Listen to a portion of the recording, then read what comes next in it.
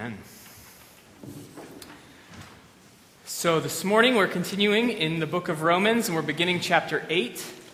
But a very important rule of reading the Bible is don't forget what you just read, because chapter 8 is related to chapter 7. So as you turn to page 944 in your pew Bible, or Romans chapter 8 in the Bible you brought with you, I want to just remind us of where we've been. The last couple weeks, Pastor Pete has been taking us through Romans 7, which has described for us what Pete called the saint's struggle. This internal sense we have of knowing the good that we are supposed to do, knowing the standard to which we are to measure up, but also recognizing our inability to do it. This internal struggle between knowing what we ought to do and not doing it. Now, if you're like me and you read chapter 7, you read things like, I know the good that I am supposed to do, but I find that I do the very thing I hate. I know what I want to do, but I do not do it.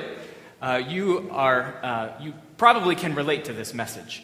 I think the reason that the end of chapter 7 is so very easy for us to understand and relate to is because it speaks to a universal human condition of being created in the image of God, and so having a sense of God's majesty and glory and perfection within us by virtue of our creation, but also all of us being fallen, and so being unable to attain that standard that is inscribed within us as being created in the image of God.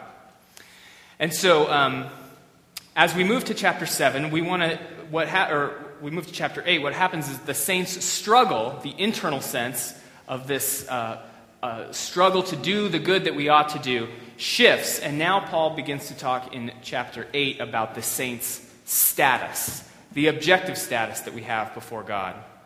And so, as we read, I would invite you to pray with me that the Holy Spirit would open us as we hear, open our ears and our hearts and our minds to hear what He would have for us today. So please join me in prayer. Loving God, we thank You for Your word and this great gift that it is of proclaiming to us good news. And we pray that You would enable us to hear the good news from Your word this morning, and that it would take root within us, that You would bring it to life by Your Holy Spirit, and that this good news would be brought to life in us, in our lives this week. We pray that You would be faithful to Your word, be faithful to Your people, and enable us to be faithful to You through the hearing and reading of Your word this morning. We pray it in Jesus' name. Amen. So I invite you to follow along with me, Romans chapter 8, verses 1 through 4. Hear now the word of the Lord. There is therefore now no condemnation for those who are in Christ Jesus. For the law of the Spirit of life has set you free in Christ Jesus from the law of sin and death. For God has done what the law, weakened by the flesh, could not do. By sending His own Son in the likeness of sinful flesh and for sin, He condemned sin in the flesh, in order that the righteous requirement of the law might be fulfilled in us, who walk not according to the flesh, but according to the Spirit. This is the word of the Lord. Thanks be to God. So as we saw last week and the week before that, Paul is talking about the Old Testament law, the moral commandments, the 10 Commandments, the instructions that come throughout the Old Testament. And as we just mentioned, at the end of chapter 7, he is speaking to the internal experience of knowing what the good is and being unable to fulfill it. This is true of our spiritual condition, but I think we see it working itself out in many other ways in our lives, because we are driven by a lot of the internal sense that we should be doing different things than we are. So we know that we should not be so impatient, or that we should be more kind and compassionate, or we feel that we should accomplish more or do a better job or be a better person. But many of us know this sense of frustration of knowing what we should do and yet feeling unable to accomplish it. As I mentioned, I think this is part of what it is to be created in the image of God and yet fallen from that image. It's the internal struggle of the saints and of really all people inside and outside the church. And as I tried to describe to the children, I think there are two ways that we manage this sense. Whether we're Christians or not, we manage this sense in largely one of two ways. And one of the first way I would call the irreligious strategy, and that is to lower the standard, to minimize what God has asked us to do or what we feel that we should do. And so we tell ourselves, well, God doesn't really expect us to really follow the things that He put forth in His Word. Some of us try to erase the evidence of our own inadequacy by working really hard. And this is a more religious strategy to solve this problem of knowing that we don't measure up. So this is, as I say, the more religious answer. But so we work hard, we stretch, we strain, we stand on our toes, we try to cover the gap ourselves by our own efforts. Whether we lower the standard or try to raise ourselves up to the standard, both of these strategies are really simply trying to avoid or manage this inescapable sense that we don't measure up to who we're supposed to be and who God calls us to be. Now, the Bible teaches, and particularly in Romans 6, that this internal subjective sense is actually connected to an objective reality that we have fallen short of the glory of God, that all of us have sinned, and that, as Paul writes in Romans 6, there is a problem with that. There is a penalty for that failing to live up to God's standards, and as he puts it, the wages of sin is death. So this awareness is, I think, internal to all of us at some level. And we have these two very common strategies for how to manage it. But Paul's strategy this morning, the way he begins chapter 8, is really very different and totally unexpected. And if you remember chapter 7, or if you let your eye kind of scan the end of chapter 7, you'll see how surprising it is. Because he's just talking about how difficult it is to live up to the law that is holy and just and good. And so he's talking about this internal struggle. And so contrary to the irreligious response, he says, there is an unchangeable standard, right? God expects you to be 6 feet tall, as we said in the children's sermon. And that law is holy and righteous and good, he says in chapter 7, verse 12. So he doesn't try to lower the standard for himself. And contrary to the religious response, he is saying, I know the good that I'm supposed to do, but I just can't do it.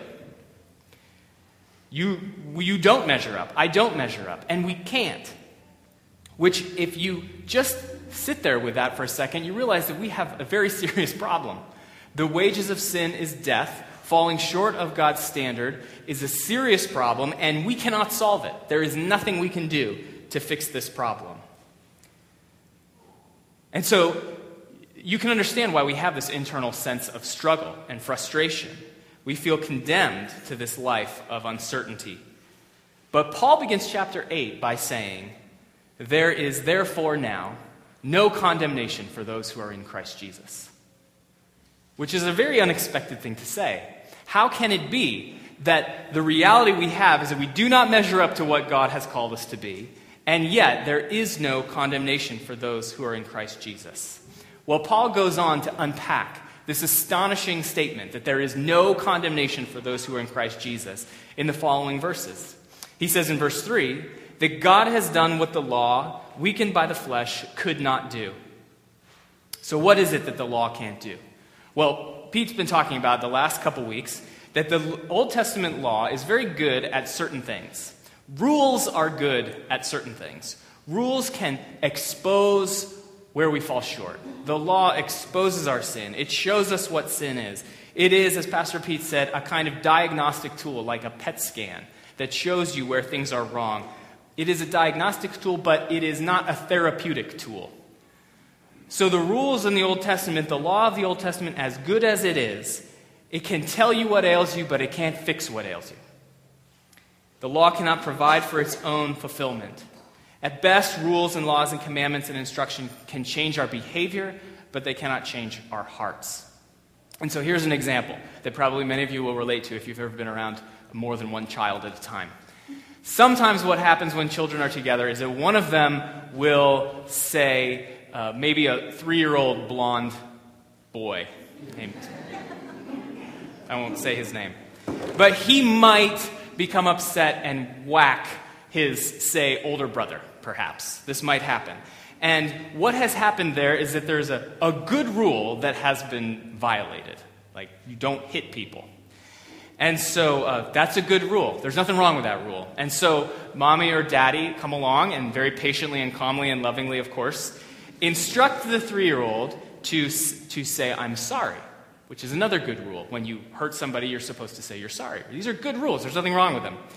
But what you usually get when this happens is that you say, you're not supposed to hit your brother, so say you're sorry.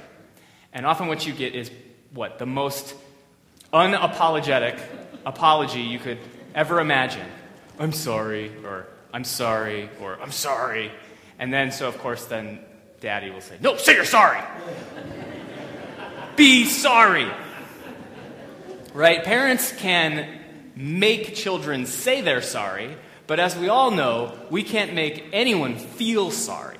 We can enforce rules and manage behavior, but we cannot manage deeper problems, which is the selfishness of the human heart.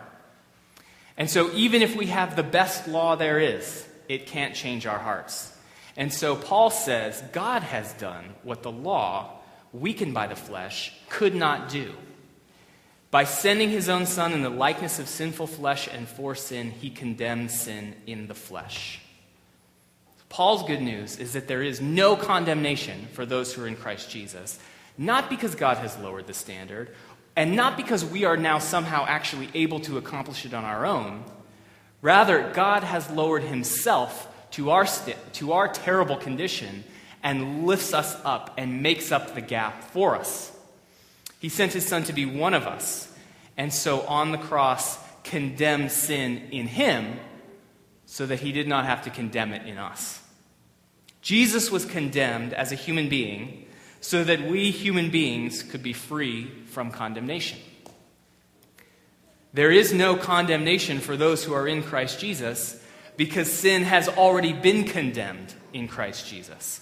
So what he's saying is there is no condemnation for those who are in Christ Jesus because everything that is terrible in you has already been condemned as Jesus took it upon himself on the cross. It was condemned on the cross when Jesus died, and so it's all gone. The condemnation that we deserve has been taken care of by Jesus Christ. He has done what the law could not do. The law, as Pete said, cannot exonerate us. But God has done what the law cannot do. Now, the fact that Paul says there is therefore now no condemnation for those who are in Christ Jesus has huge implications for both our past and our future. It means for our past that there is no guilt from our past that needs to hold us captive anymore. Why? Because there is no condemnation for it. Not because it doesn't matter, not because it is not condemnable, because what Jesus accomplished on the cross matters more. Jesus did for us the very thing we could never do for ourselves. He suffered the consequences that were due to us because of our unrighteousness, that is death, condemnation. And he gives to us the reward that was due to him for his perfect righteousness, which is life, real life, now and forever. So Jesus takes our ugliness and our weakness, and he gives us his beauty and his strength. Here's what it means to be not condemned. We read it in the Heidelberg Catechism in your bulletin, in the Statement of Faith. To be not condemned is to say of ourselves, God grants and credits to me the perfect satisfaction, righteousness, and holiness of Christ, as if I had never sinned or been a sinner. As if I had been as perfectly obedient as Christ was obedient for me. That is what it means to be not condemned. That when God looks at you, he doesn't see the small, anxious, selfish person that you are. The kind of person who yells at their kids when they don't say sorry, or talks behind other people's backs, or has impure thoughts, or has neglected their family, or is embezzling money at work, whatever it is. Whatever is in our past. When Christ died for us, all of that, everything evil in us was given to him, so that everything good in him could be given to us. And so when God looks at us and we are in Christ, he sees his perfectly obedient child, his perfectly obedient Son, who is living in us by the power of the Holy Spirit. That is what it means that there is no condemnation for those who are in Christ Jesus. To be in Christ Jesus is to be set free from the ugliness of our past, but that's not all it is. It's not only to be forgiven for the bad things that we've done. It's not only to be set in a right relationship with God, and then now we start over again with the same struggle of trying to reach up to attain the standard. No, we are also set free for a glorious future. You look at verse 3 and 4 again. Paul says, God has done what the law, weakened by the flesh, could not do. He sent his own Son in our likeness, in sinful flesh, condemning sin in his flesh, in order that, this is verse 4, in order that the righteous requirement of the law might be fulfilled in us, who walk not according to the flesh, but according to the Spirit. So the second aspect of God's saving grace, its blessing, is not just that we are forgiven, it's that we are changed. It's not that all of a sudden God says, well, you don't have to live up to the standard. You don't have to live the life that I have created you to live. I forgive you because you're such a failure. No, he sends his Spirit to live within us and transform us and enable us day by day, slowly, step by step, to begin to live the life that he created us to live. We're not just forgiven, we're changed. And this is exactly what the law cannot do, right? He can change our hearts so that we long for what God longs for. We love what God loves. We want what God wants in our own lives. And so we're set free not only from our past, but we're set free in our future to live in an entirely different way.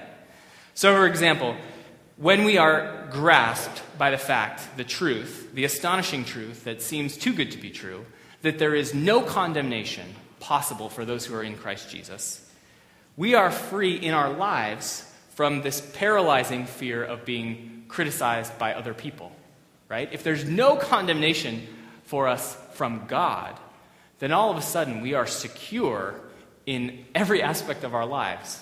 We don't have to be driven by this. Our identities no longer have to be wrapped up in approval from other people because we have approval. There is no condemnation for us. We are totally free to admit when we've blown it because we know there is therefore now no condemnation for us if we are in Christ Jesus.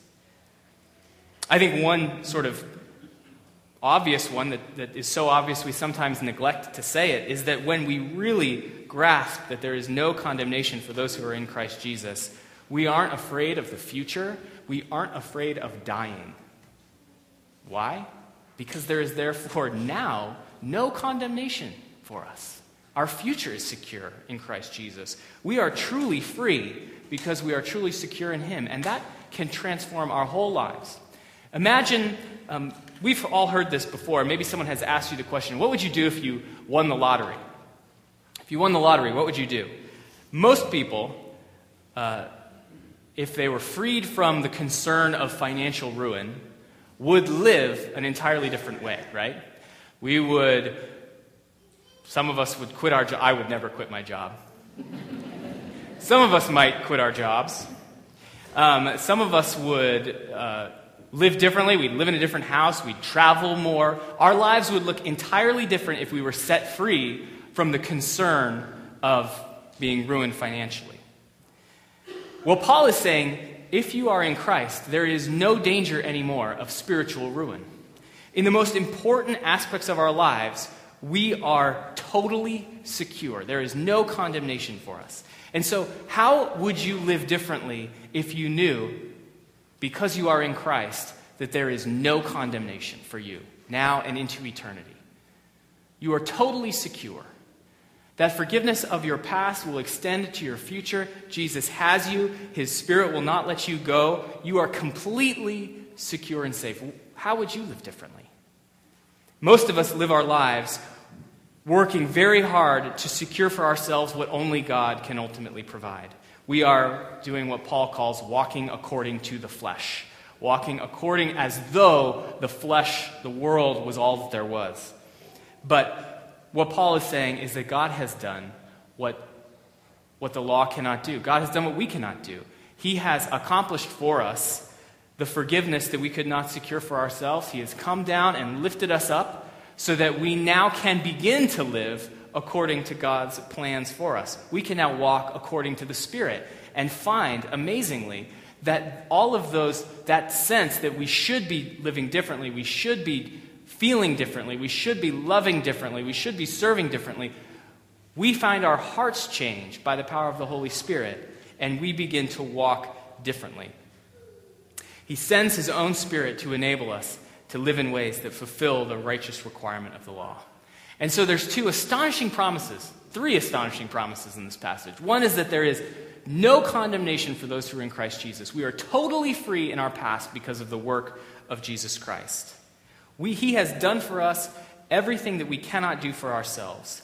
And the next promise is that the Spirit will do in us all that we cannot do in ourselves. Just as God has accomplished forgiveness for us, God will accomplish transformation in us, all by his grace and all by his working. And so just as we are totally free from our past, the sin in our past is finished, there is no condemnation for us, so the new life that the Spirit creates in us is just beginning as the Holy Spirit begins to apply the work of Christ in our lives and in our hearts.